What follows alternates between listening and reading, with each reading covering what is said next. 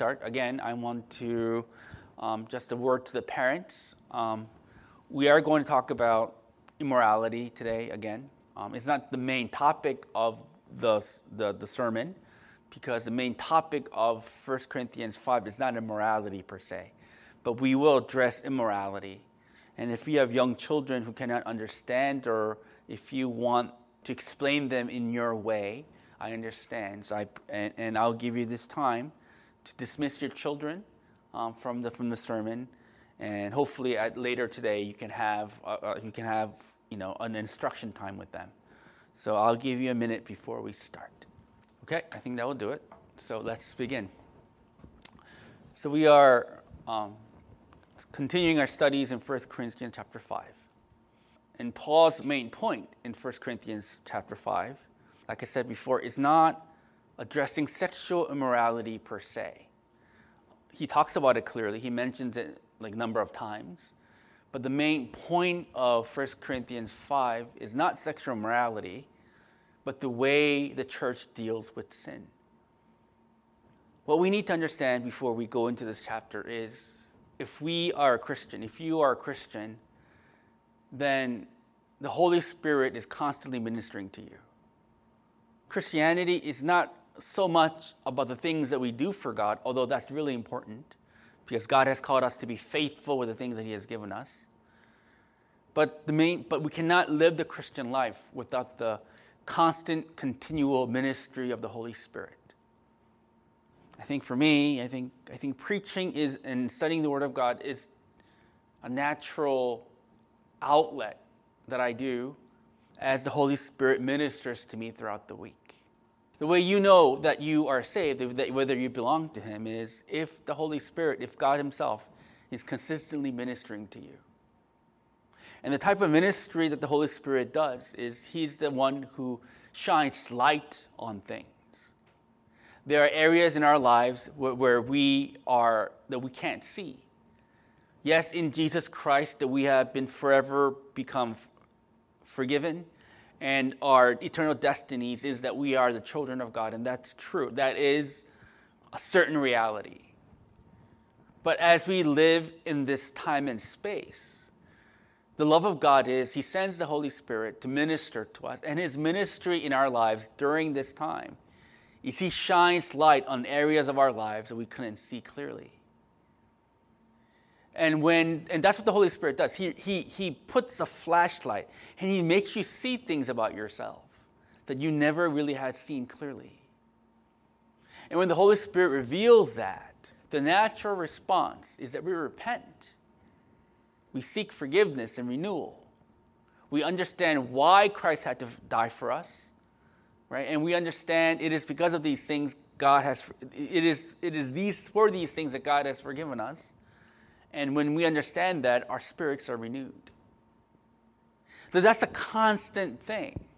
Like, repentance is not just a one-time thing that you do at a retreat, or it's not just a one-time event that you do when you had a religious experience, although those experiences are valid. But repentance is a constant thing. The presence of God reveals things to you about you, and you repent. And you're renewed, and you're restored, and you praise God. That's the cycle of Christian life. Repentance is not, when we think of the idea of repentance, we think of like this super depressing, tears falling, I'm a miserable human being, overwhelmed by guilt type of experience. But that's not really repentance. I'll give you an example. Martin Luther, the one who started the Protestant Reformation in the 1400s, before he started the Reformation, he was a monk. He lived in a monastery. And what was known about Martin Luther was, even though he was secluded, right? He was amongst monks. He would go to confessionals, because Catholics have confessionals. He would go to confessionals every day and confess his sins to a priest for 4 hours a day, every day. He's in a monastery in the woods with other dudes, and he would just confess his sins 4 hours a day, every day. But his confession, Martin Luther says, didn't give him any relief. That's not the idea of repentance that God has in mind. The repentance that God has in mind is, yes, he reveals your sins. Yes, he reveals your shortcomings. But not just to stay in that revelation of your shortcomings and sin, but to understand that's the reason why Christ has died for you. And because Christ died for you, he forgives you of those sins. And when you understand that he forgives you of those sins, God gives you the desire to not live like that anymore. That's a constant cycle. And that's a secret of Christian joy, repentance. If there is spiritual dryness to us, if your spiritual walk is dry, I think in my experience, most of the reason why our spiritual lives are dry is because we're not repenting. And we're not repenting because the Holy Spirit is not shining his light on us. That's the reason. Christian joy, Christian vitality, Christian power always is associated with repentance. It's a good thing. God calling us to repentance is a good thing because it is a cleansing thing. It is a purifying thing. It is a restoring kind of thing. The question we asked this morning is the Holy Spirit ministering to you? Is he shining his light constantly in your life? Are you constantly having your mind renewed? Are you constantly growing in the understanding that the reasons why Christ needed to die for you? And are you growing in the understanding that he loves you and he forgave you? If you're experiencing that, that's joy. If not, that is source of spiritual depression. So we are always called to deal with our sins, right? By through repentance and confession and restoration. And that is the source of Christian life. That's the source of Christian power. Likewise, the source of Christian power in the life of a church is also repentance. If the Holy Spirit loves our church, then as he is working through, just as he is working in individual lives by revealing their sins, the Holy Spirit will also reveal the sins of the church to us. If he loves us, he will reveal sin. And what are we to do when the Holy Spirit reveals sin in our midst? We are called to repent, ask for forgiveness, accept Christ's forgiveness, and experience his renewal, and deal with the sin that God reveals. The church, like Christian individuals, are called to deal with sin. And if we don't deal with our sin, it will suck the life out of our church. There are many dead churches in America and in Korea. And the most common denominator of all the spiritually dead churches is that they no longer deal with sin. There are so many empty churches with nice people attending. It's empty and it's lifeless. Because those churches do not deal with such issues as divorce.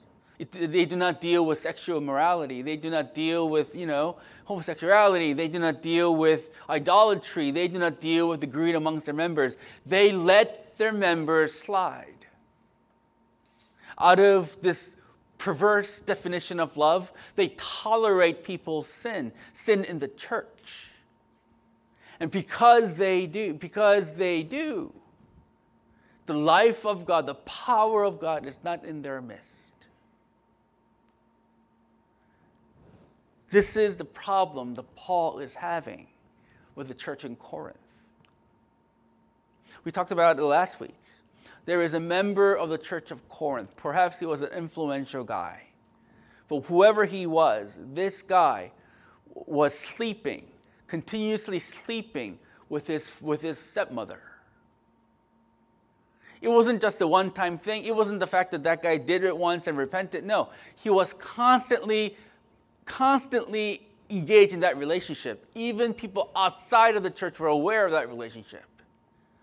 And yet, the people in Corinth, the members of Corinth, were not mourning over his sins. We're not dealing with his sins. In fact, Paul says they were arrogant about it, which means that these people in Corinth thought that even though such things was going on, they thought there was nothing wrong with the church. And that's so many churches in America. Even though there's so much sin going on in the midst of their members and their congregation. Because their numbers do not dwell, because their budget is still high, they think there's nothing wrong with their church. But that is a serious problem that Paul is addressing in chapter 5. Paul says, why are you arrogant? Why are you not repenting? Why do you act as if there's nothing wrong with your church? You should mourn over this sin, and you should deal with this sin. Otherwise, death will occur in that church. You need to understand, what God cares about more than anything else is the health of his people. The people of God, the church. The definition of church is the people of God. The church, in its most simplest definition, means assembly. People who are gathered, an assembly of gathered people. That's what a definition of church is. And we need to have this great understanding and appreciation what the assembly, what the church is, what the people of God, who the people of God are. The people of God are the very ones for which Christ came to die for whom Christ came to this earth to die for. Christ came into the world, as Matthew says, to save his people from their sins. It is for the assembly, for the people of God, that God the Father sent Jesus Christ, his Son, for us. And what eternity will be when Jesus comes back, our eternity will be that we will be with God, and we will be with the assembly of God. We will be with the people of God. Our eternal destiny is to be with God, Jesus Christ, and the assembly of God's people, praising him, loving each other. That's our eternal destiny. There are no more precious relationship than the relationship that we have with fellow Christians, because the fellow Christians are the ones that God loves, and the fellow Christians are the ones that we'll spend the eternity with. You know, one of my favorite songs that we sing. What is one of my favorite songs that we sing? I stand, Jesus to Calvary. Right, that song, right? The third verse of that song is when with the ransomed in glory. When the ransomed with glory. What's the lyrics show? So, wait a minute. The third verse of that song is, with the ransom with glory, his face at last I will see, and it will be my joy forever to sing of his great love for me. What that verse means is this. With the ransomed in glory means people who have been whose sins have been ransomed, and sins that Christ has ransomed, and these people are the people of God. The ransomed in glory means the people of God, the assembly of God. And this song is saying, at the end of time, when Christ comes, with the people who have been ransomed, with the assembly of God, we will praise his name. The assembly of God, the people of God, the church of God. Oh, it is God's treasure, Ephesians says. That's our future. That is what waits for us in eternity. In this time and space, even though in this time and space that truth continues, in this time and space that we live, we are also to be very careful, right, in our relationship with fellow people of God. In this time and space, God's people, for us, is the local church. The people with Embrace, for whom you are living your life with, these are the assembly of God. These are your brothers and sisters whom Christ has died for. And therefore, we have to be very careful in how we deal with each other. There's a book called "What to Do If You're Not What Should I Do Now That I Am a Christian," and it's written by this guy named Sam Imaldi. And Sam Imaldi's book is about now that you're saved, how has God called you to live? And the main purpose of this book, the main point of this book is, if you are a Christian, if God has saved you, you are to spend the rest of your days belonging to a church, listening, learning together, learning the Word of God together, praying for one another, serving each other, raising your kids in the church. His argument is, the New Testament is clear. If you are saved, God has called you to be plugged into a church, to live your Christian life amongst the church. Because of this great calling, God has called us to be very careful in our dealings with one another. Because the sins that we commit and the improper ways that we deal with each other will contaminate the health of the church. Paul is saying, be very careful in how you deal with one another, because your sins could potentially infect the church. And if your sins infect the church, God will be displeased and vengeful against you. All you parents will know that it is one thing for another person to insult you, but it's a different reality for your kids to be insulted. It's one thing for you to get hurt, but it's another thing for your children to get hurt. And if you're not careful, if you let your sins affect the body of Christ, how will God deal with you? That is why Paul is very strict about this guy who's committing immorality in the church. He says, kick him out. Not because Paul is heartless, but because Paul cares. Paul has a high view of the church. Paul has a high view of the assembly of the church. And Paul cannot stand a sin contaminating the people of God. We talked about it last week. Verse 6. Paul says, your boasting is not good. Verse 7. Cleanse out the old leaven that you may be a new lump, as you really are unleavened. So in verse 6 and 7, Paul uses the analogy of the Passover feast to direct the Corinthians of how to treat immorality amongst their midst. And we briefly talked about it last week. In Exodus 12, during the Exodus, when God delivers Israel out of Egypt, God commands the people of God to celebrate the day that God delivered them out of slavery, right? That's called a Passover feast, right? Passover feast is the most important holiday in the Jewish calendar, and it is a holiday where people celebrate God's deliverance of the people of God out of Egypt. In Exodus 12, God says, the way you celebrate that day is that you do not eat unleavened, that you do not eat leavened bread. He says the way you celebrate Passover is by baking bread without yeast, without leaven. And there are many reasons why God calls Israel to not eat leavened bread to celebrate the Passover feast, right? And we kind of briefly talked about one of the reasons last week.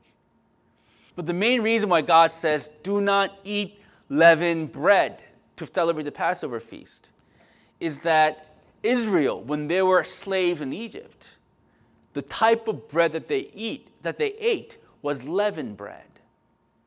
They used yeast leaven to bake bread when they were slaves in Egypt. And God is saying, do not use yeast anymore, right? Do not eat leavened bread when you're celebrating Passover, because you are no longer slaves. The unleavened bread, bread without yeast, bread that they did not eat, the type of bread they did not eat when they were slaves. This is the type of bread that you should eat, because you are no longer slaves. You are delivered people of God. That's what unleavened bread symbolizes. Their new reality, not as slaves, but as people of God. So when Paul uses that example of old leaven, he is referring to the old way, our old way of seeing things, doing things, feeling about things, interpreting things. The old leaven symbolizes our old selves that were rebelling against God, priorities that was against God's priority, treating other people the way we feel that they ought to be treated.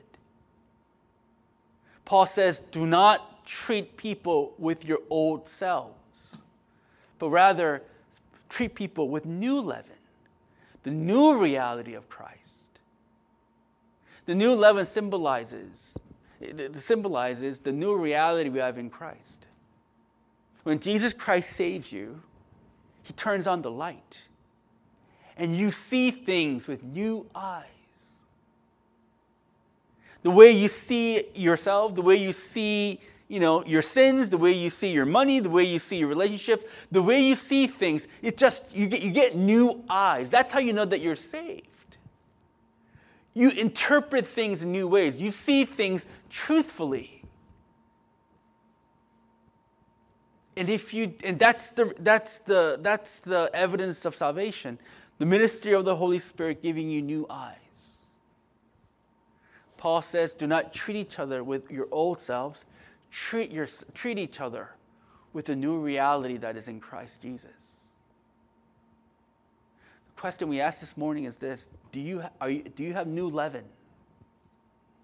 Do you know the new reality? Do you see things with the new reality? Do you understand things through the lens of truth which is revealed in God's Word? Are your words and your behaviors and your priorities and your purpose, are they new? Are they in line with the revealed Word of God? Or do you reflect more of the fallen world? Your issues about sex, your issues about idolatry, your issues about money, all these things, does it reflect more on the new reality in Christ, or is it a reflection of your old selves? The problem with remaining with old leaven is this: if you claim to be a Christian and yet you are still in your old selves, Paul says, you will contaminate the body. Leaven, like I said last week, yeast is used to make the bread rise. A little leaven makes the bread rise. Old leaven is your old sins. When we are in our old self, it just doesn't stay within us. When we are in our old selves, when we are in our old leaven, when we continue sinning based on our old selves, then our sins will rise with the body and it will start contaminating the body. More so than anything else in this current time and space during the coronavirus, we know the dangers of contamination. We know the dangers of infecting people. Families infecting other family members, families infecting friends. We know the dangers of the rapid dissemination of viruses. Likewise, Paul says, the spiritual sin, our sins, are not just contained within us. It rises and contaminates the body of Christ. That's why Paul says, kick the man out, purge the evil amongst you. My brothers and sisters, your sin is not just your own issue. The things that we watch, the things that we say, the way we live, is not just contained within you. It will affect the body. Because the body of Christ is an organic body. It will affect. My sins will affect the body. It will. Your sins will affect the body. Paul says, do not live with old leaven. The old leaven is malice and evil. The old way of the old leaven is malice, which is evil intent to harm. Evil is an execution of malice. The word evil means destruction. Paul says the old self, you had evil and you had malice, you had intent to harm people, and you were evil. You executed your malice, and you destroyed other people. If you think about it, the old way, the malice way, it's not. It's malice is still very prevalent in churches, and the way malice, like this desire to harm people, the way it is manifested in churches is through gossip. And I'm not talking about any issues in Embrace, but I'm talking generally with SPC, with all the churches that I belong to, the malice that is contaminating the church. The most dangerous form of contamination is sly gossip. We gossip behind people's back. We destroy their character. That's the definition of evil. That is contaminating the church more than anything else. Paul says, do not treat each other with malice and evil. New leaven, the way you treat people with new leaven, is with sincerity and truth. The word sincerity, like I said during the time of repentance, the definition of sincerity is judging all things under the light of the sun. When you put everything under the light of the sun, things become clear. That's what sincerity means. What he means is this: in all things, put it under the light of the new reality of Jesus Christ. Jesus Christ is the truth. His truth is revealed in the Word of God. He's saying, interpret all things, especially your relationship with your brothers and sisters, under the light of God's Word. We are not called. I know we're tempted. We're tempted, right? We're tempted to treat each other in our natural way. We are. Like sometimes when I get up, right? I get up, and when I go downstairs, my wife just asks me questions after question and questions. And it is very tempting for me just to be very snippy about it, because I'm a grouch when I wake up. It is very tempting for me just to treat her the way that I initially want to treat her. But God says, don't do that. Don't treat her like the way you think you ought to treat her. Treat her under the revealed will of God's Word. And under God's Word, she is my flesh. She is my helper. We are one flesh. Your natural selves want to treat people the way you want to treat them, with malice and evil. But don't do that. Be sincere. Treat them in accordance with the revealed Word of God and the Spirit of Jesus Christ. The new way of treating people is with sincerity under the God's Word and truth. That's how you treat people, how to treat people. When we treat people with malice and evil, our bodies will, the assembly, the church of God will die. When we treat each other with sincerity and truth, our church will start to live. I don't know how big our church will be. That's not my call. But what we are called to be is not big or small. But what we are called to be is to be healthy. If you're a part of Embrace, if you're a member of Embrace, when God calls account of what we have done in His name in this earth, what He will see is, have we made the church healthy? He is not going to judge us from of the size of the church. That's His call. But He's going to judge us based upon the health of the church. I know there are a lot of people watching this, and you guys are serving the church, and we're really grateful for you. And these things that you do for the church are important. They are. But more important than the type of ministries that we do is, are we contributing to the health of the church? The health of the church is we need to deal with each other sincerely in the light of the revealed will of God, reflecting Jesus Christ and dealing with each other in truth. Are we disciplining? Are we discipling each other with the truth? Are we loving each other with the truth? Are we praying for one another in truth? If you're contributing to the health of our church by dealing with each other with sincerity and truth, oh, God will be pleased with you. But regardless of what you do in the name of ministry, if you are contributing to the destruction of the health of the church, through your gossip and your judgments and through your just divisive nature, regardless of what you do in His name, will He be pleased with you? Will He be pleased with you for your attendance and for your service? Or will He be pleased with you through your contribution to the health of our church?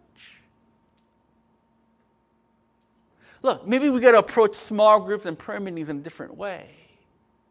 Small groups and prayer meetings, they're not just there for your edification. They're opportunities where we can deal with each other, where we can treat each other with sincerity and truth.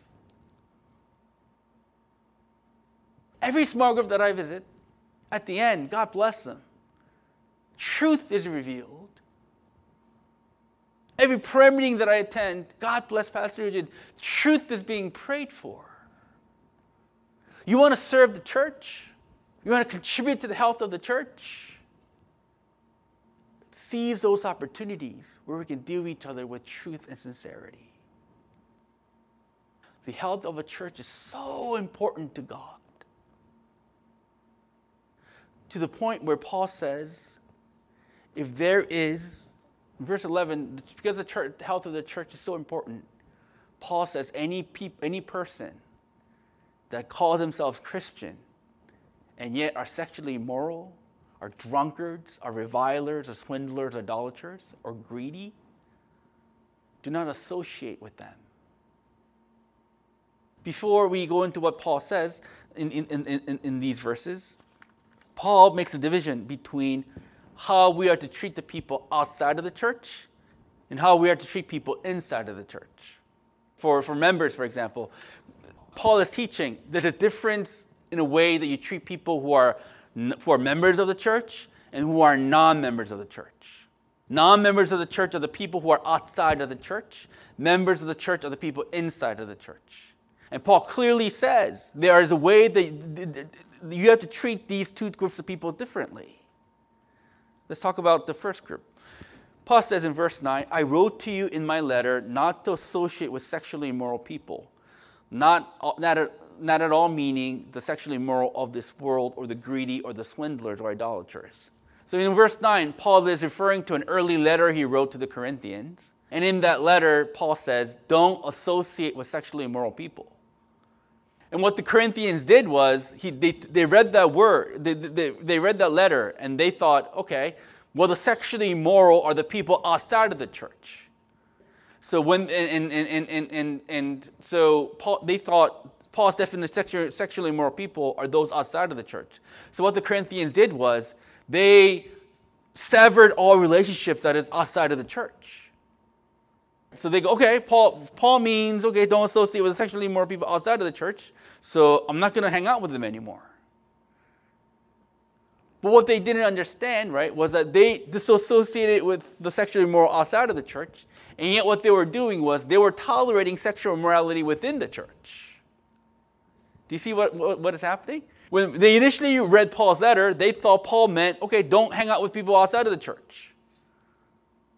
But the problem was they were okay with sexual immorality within the church.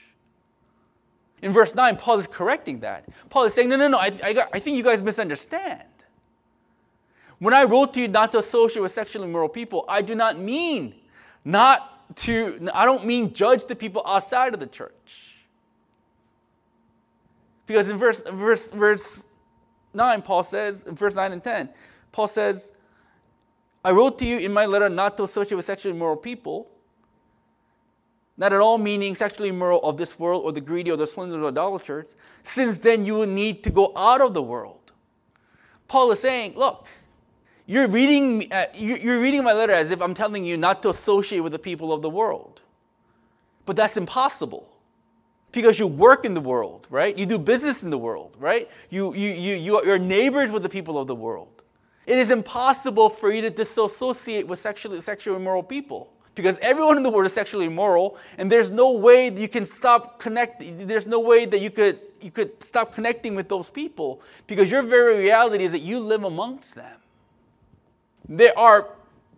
You see it sometimes, right? Like there are Christians who think, oh, okay, the world is dirty, and I don't want to associate myself in the world, so I'm going to make my own little community and not associate with the world. That's called a cult, by the way. Right? I'm gonna I'm not gonna deal with the world. I'm just gonna be with my own people. Paul is saying, no, don't do that. It's impossible for you to do that. In fact, God has not called you out of the world, Jesus says, but in the world, right? So these people thought, okay, I'm not going to associate with sexually immoral people outside of the church. But they're okay with sexual immorality within the church. Paul says that's your mistake. When I wrote to you earlier, I did not mean not to cut yourself off from the world. I meant not to associate sexual immorality within the church. Paul makes a distinction between how we treat people outside of the church and how we treat the people inside of the church. How you treat people outside of the church, non-members, non-believers, you are not called to judge them. We are not called to judge the unbelievers. We are called to evangelize to them. We are called to be kind to them. We are called to do great works amongst them. We are called to, be a good friend to them, but never to judge them. Because it is not our right to judge them. It is God who judges them. I work in D.C., as you know, and I work with a lot of young people. And maybe more so than anywhere else in my life, in my career, I work with a lot of gay people. I make by God's grace, I told them what my stance on homosexuality was. But for some reason, my gay coworkers really like me. And I thought that was really weird. And they were like, there was my former paralegal, I love her, right? But she was of the same. And so I was always wondering about that. So after I asked one of her friends, another paralegal, and I said, look, this person knows my stance against homosexuality. And yet she's in a same-sex relationship. And yet she doesn't hate me. How's that possible, I asked. And she says, even though she understands your position, she also knows that you like her and that you respect her. She knows that you're solid with her. And I go, I was kind of proud of myself. That's what we're called to do, I think. People who are outside of the church, make the truth of God known to them gently, but not to judge them. Because God is the one who judges. We are not called to repay evil with evil, repay evil with kindness and good. We're called to be gentle. We're called to be good workers. We're called to be good friends. Evangelize to them, make them know the truth of God, yes, but not judge. We are to judge those who are inside of the church. Because people on the inside of the church can contaminate the health of the church. In the church, there are sexually immoral people. There are people having premarital sex, continuously having premarital sex. I'm not saying condemn people who sin, who confess, not those people, but who continually sinning, sexually immoral lives. There are people in the church who are greedy, who are idolaters, who are revilers, who are continually to do so. How are we to treat those people? We are to judge them. Judging them means not condemning them. Judging them means this way. If we know that they're sinning, that we approach them, and out of love, we say, brother and sister, I know you're sinning, but it's wrong. You're going against the will of God. Please reconsider. And if they repent, praise the Lord. But if they don't repent, then you bring 2 or 3 witnesses. Then you talk to the person again. Oh, we love you. Please, please, please. Repent. If they don't do it, then the matter is brought to the church, and the church reaches out. And if they continually sin, even after the church reaches out to them, Jesus says, treat them as an unbeliever. Paul says, kick them out. Do not even associate with them. Do not even eat with them. Paul is saying, how do you treat unrepenting people who are so-called Christians within the church? Do not associate with them. Don't even eat with them, Paul says. Why? Number 1, that's how you purge evil from the church. We have an understanding that we should be loving to our brothers and sisters, and that's true. But loving doesn't mean tolerating their sin. In fact, if we tolerate their sin, if we keep on associating with unrepentant people and treating them like a brother and sisters in Christ, if we continue to treat them as a fellow brother and sisters in Christ, then in their minds they think their sin is okay. In the name of being tolerant and loving, if we're just treating them as fellow Christians, even though they're unrepentant, we're not doing them any favors. We're allowing evil to persist in their lives and within the church. And we're letting them destroy the health of the church. Paul says, therefore, do not even eat with those people. The call is to love people. But loving people doesn't mean not offending them. More important than offending people is the health of the church. Maybe treating each other this way. Maybe we'll never grow as a church. Maybe we're not going to grow in numbers because people don't want to hear the truth, right? But even if our numbers will always be where we are, as long as the body is healthy, God is honored and glorified. And in fact, to such bodies, to such healthy bodies, God uses to convert people. Did you know that? If we are healthy, Acts 2 clearly shows God will add to our numbers. God will send us people who needs to be saved. So the best way to evangelize, they say, is to make the church healthy. The best way that we can be used by God to evangelize to the lost out there is by making our body healthy. If our body is exactly the same as the world, if our values are exactly the same as the world, then why would people come to us to be saved? We are called to judge the brother and sister. Judge each other in sincerity and in truth for the health of the church. And second reason, for the health of that brother and sister. Like I said, if we just treat them as a regular Christian, even though they're unrepentant, they're not going to repent over their sins, and they're going to face destruction. It is for the sake that we disassociate with that person, so that that person will know what they're doing is wrong, so that they will repent. God has called us to do that. The call, brothers and sisters, is to make the church healthy. That's your mission. That's my mission. And we do it by treating each other with sincerity and in truth. And we do it also by living differently. How do we contribute to the health of the church? Live differently. Do not live sexually immoral lives. For your sake, for the sake of the church, do not live sexually immoral lives. Do not have sex outside of the divine purposes of God.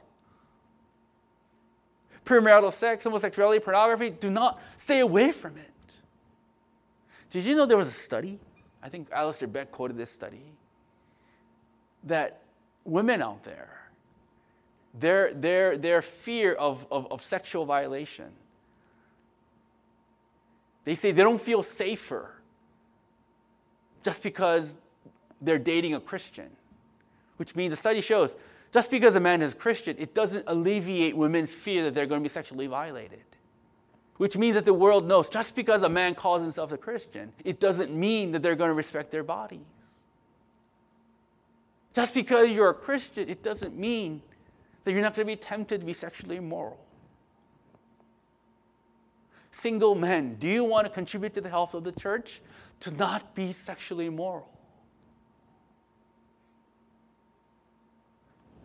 Not only sexual immorality, be different in idolatry. Everyone and their mothers in society worships the American dream or worships, I don't know, whatever they worship. Don't worship like what they worship. Don't be revilers. Don't hate people. Don't be drunkards. If you want to contribute to the health of the church, revisit your attitude towards alcohol. I'm not saying don't drink. I'm not saying alcohol is the devil's juice. I'm not saying that. But if you are consistently drinking with your coworkers and getting drunk, reconsider what you're doing. For the sake of the church, for the health of the church, for your sake. Revisit your attitude towards alcohol. Revisit swindlers. Revisit lying and the way you use your money. Revisit greed. For the sake of the church, revisit these issues. Do not live differently from the world. You will make yourself and the church healthy. God calls you to live differently, and He will help you live differently. He will give you new eyes. That's what salvation does. Go to Him. Examine all things through the light of the Son. Be faithful to His call for the health of the church. When we do, He will be pleased with us. When we do, He will use us to do great things. Let us pray. I know we have a lot of focus in our lives. I know we think our lives about, our careers, our kids. We think our lives are about other things. At the end of the day, God's call while we live in this earth is to contribute to the health of the church. It is to serve each other through sincerity and truth. It is to live differently. The question we ask ourselves this morning is, first of all, do you have new leaven?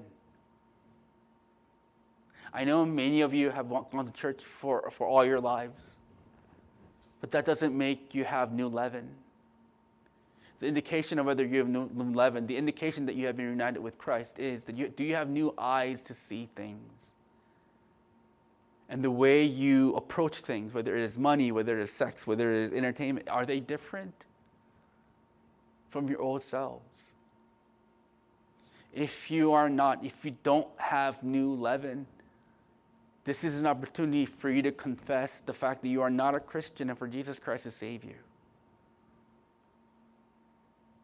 Are you living a sexually immoral life? Are you thinking that it is perfectly acceptable for the immorality that you're in because what you do in secret is secret? What you do in secret is not just a secret sin. It will affect the body of Christ. Repent of that. Your attitude towards alcohol, towards idolatry, towards the very purpose of life. Is it God-oriented? Is it God-honoring? Or are you living the way you want to live? Please repent and ask God to give you new priorities, make you reconsider these things for your sake and for the sake of the church. Let us pray for these things and we'll end. Father, we confess that, Lord, that we think our old ways are still the right ways. We think malice and evil is still a natural way to deal with people. We think, Father, we adapt the sexual ethics of the world rather than your holy call. Dealing with alcohol and idolatry and money and greed and all these things. We are tempted to live in such a way that is more of a reflection of the worldly values rather than the new values of Jesus Christ. We wonder why our spiritual lives are not healthy. We wonder why, Father, why we're so stagnant in our growth. Perhaps we are not growing because, Father, that we are not seeing things through your eyes. Perhaps we're not growing because we live in contrary to the nature that you have called us to be. And maybe we are not growing because we were never yours in the first place.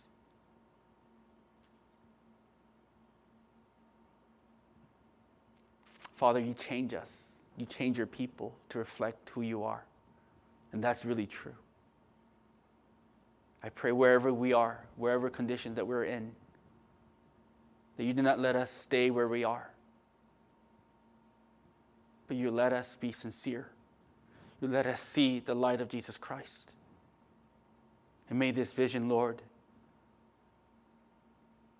make a difference in the way we live our lives. I pray, Father, that you will make us contributors to the health of the church. May our gossips and judgments and foolishness, Father, if we are doing such things, forgive us and stop us from destroying the health of the church. But make us people of sincerity and truth. Give us opportunities to be sincere in truth, so that we will do what you have called us to be, which is to contribute to the life of the church. Father, there are those of us who are really sick. And there are those of us with family members who are really, really ill. I pray that you remember them. And I pray your active, real, healing hands will heal them. There are those of us who are suffering greatly because we've been furloughed and we don't have any money coming in our way. And we don't know what to do. Father, provide for those brothers and sisters. Call the church to provide for them.